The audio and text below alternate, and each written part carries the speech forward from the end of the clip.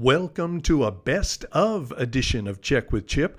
I hope, like good songs, there are a few podcasts out of the 135 I have cranked out so far that are worthy of another spin. Fresh material resumes July 26th. Until then, enjoy some of the greatest hits from Check with Chip. Start spreading the news. I'm leaving today.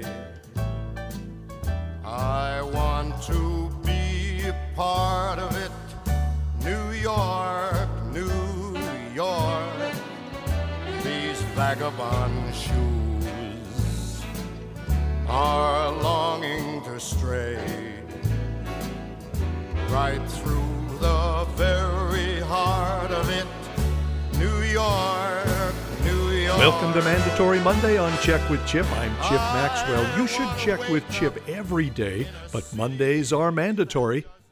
On this Mandatory Monday, I want to Focus on the Family, the conservative Christian advocacy organization denounced by the Southern Poverty Law Center as a hate group. As far as I'm concerned, that's a badge of honor, a seal of approval, to be so categorized by the Southern Poverty Law Center, which brands as hate any position that challenges the hard left orthodoxy of the Southern Poverty Law Center. SPLC is imploding in a scandal, so its opinion may soon be irrelevant. But Focus on the Family continues to be one of the champions of 4,000 years of Judeo-Christian teaching as the basis of our society. That includes advocating for life and against abortion. To that end, Focus on the Family put on an event called Alive from New York.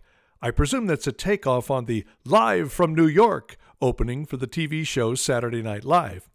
Focus on the Family set up shop for the day, May 4th, in Times Square and held a pro-life rally. I was in Times Square last summer with my family.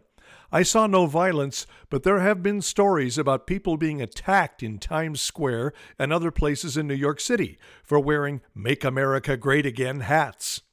I should have snapped a picture of the ad on the subway. I can't remember what it was selling, talking about the stresses of life and that things will improve in 2020. There was no reference to Donald Trump or to politics at all. It's so much a part of the ether, the mojo, the atmosphere and environment of New York City that it's just presumed everyone riding the subway knows what the ad is talking about because everyone knows the president is a monster who must be voted out at the next opportunity.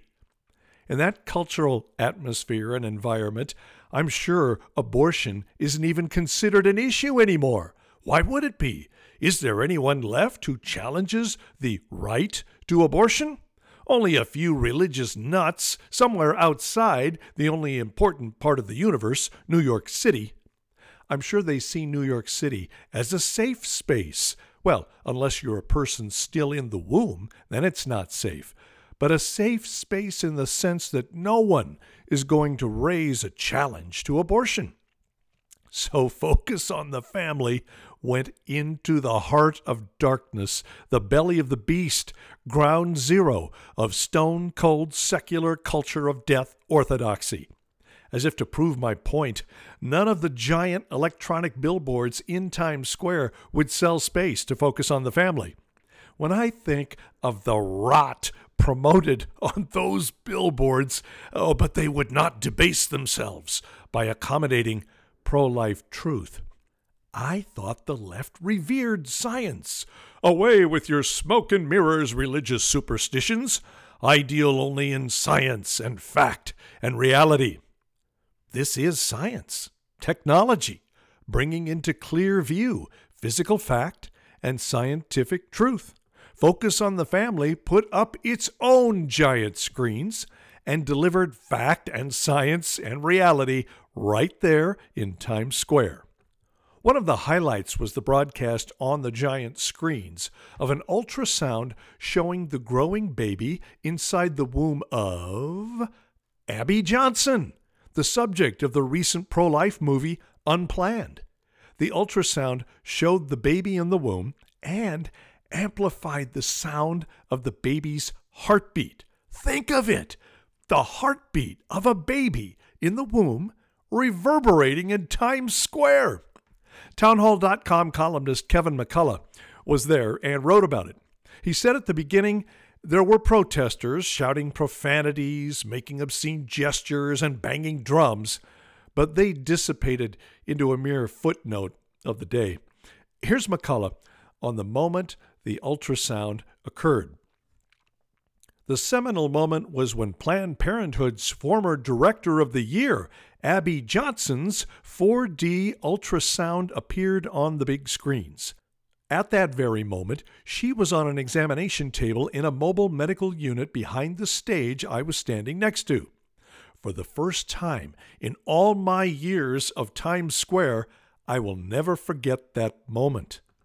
In the middle of literally the world's busiest intersection, a quiet fell across the multiple blocks that was so deafening you could literally have heard a pin drop. No angry chants in protests, no applause of agreement, just a sleepy little baby's face in beautiful 4D staring out across New York City's busiest neighborhoods. The ultrasound technician's voice, pleasant and sweet, began to talk to the little guy, and for a number of minutes the supporters, the protesters, and the various media assigned to cover the event eavesdropped on the procedure that happens in crisis pregnancy centers every day across America. It wasn't angry. It wasn't some white male politician telling a woman what to do with her body. It was a tiny little person having his picture taken for maybe the very first time. It was a joyous day. Nothing that the abortion protesters had been chanting turned out to be true. That's Kevin McCullough, townhall.com. You can read his whole column there, townhall.com. Meanwhile, there is nothing I can add to that, except my congratulations to Focus on the Family for doing what Jesus did.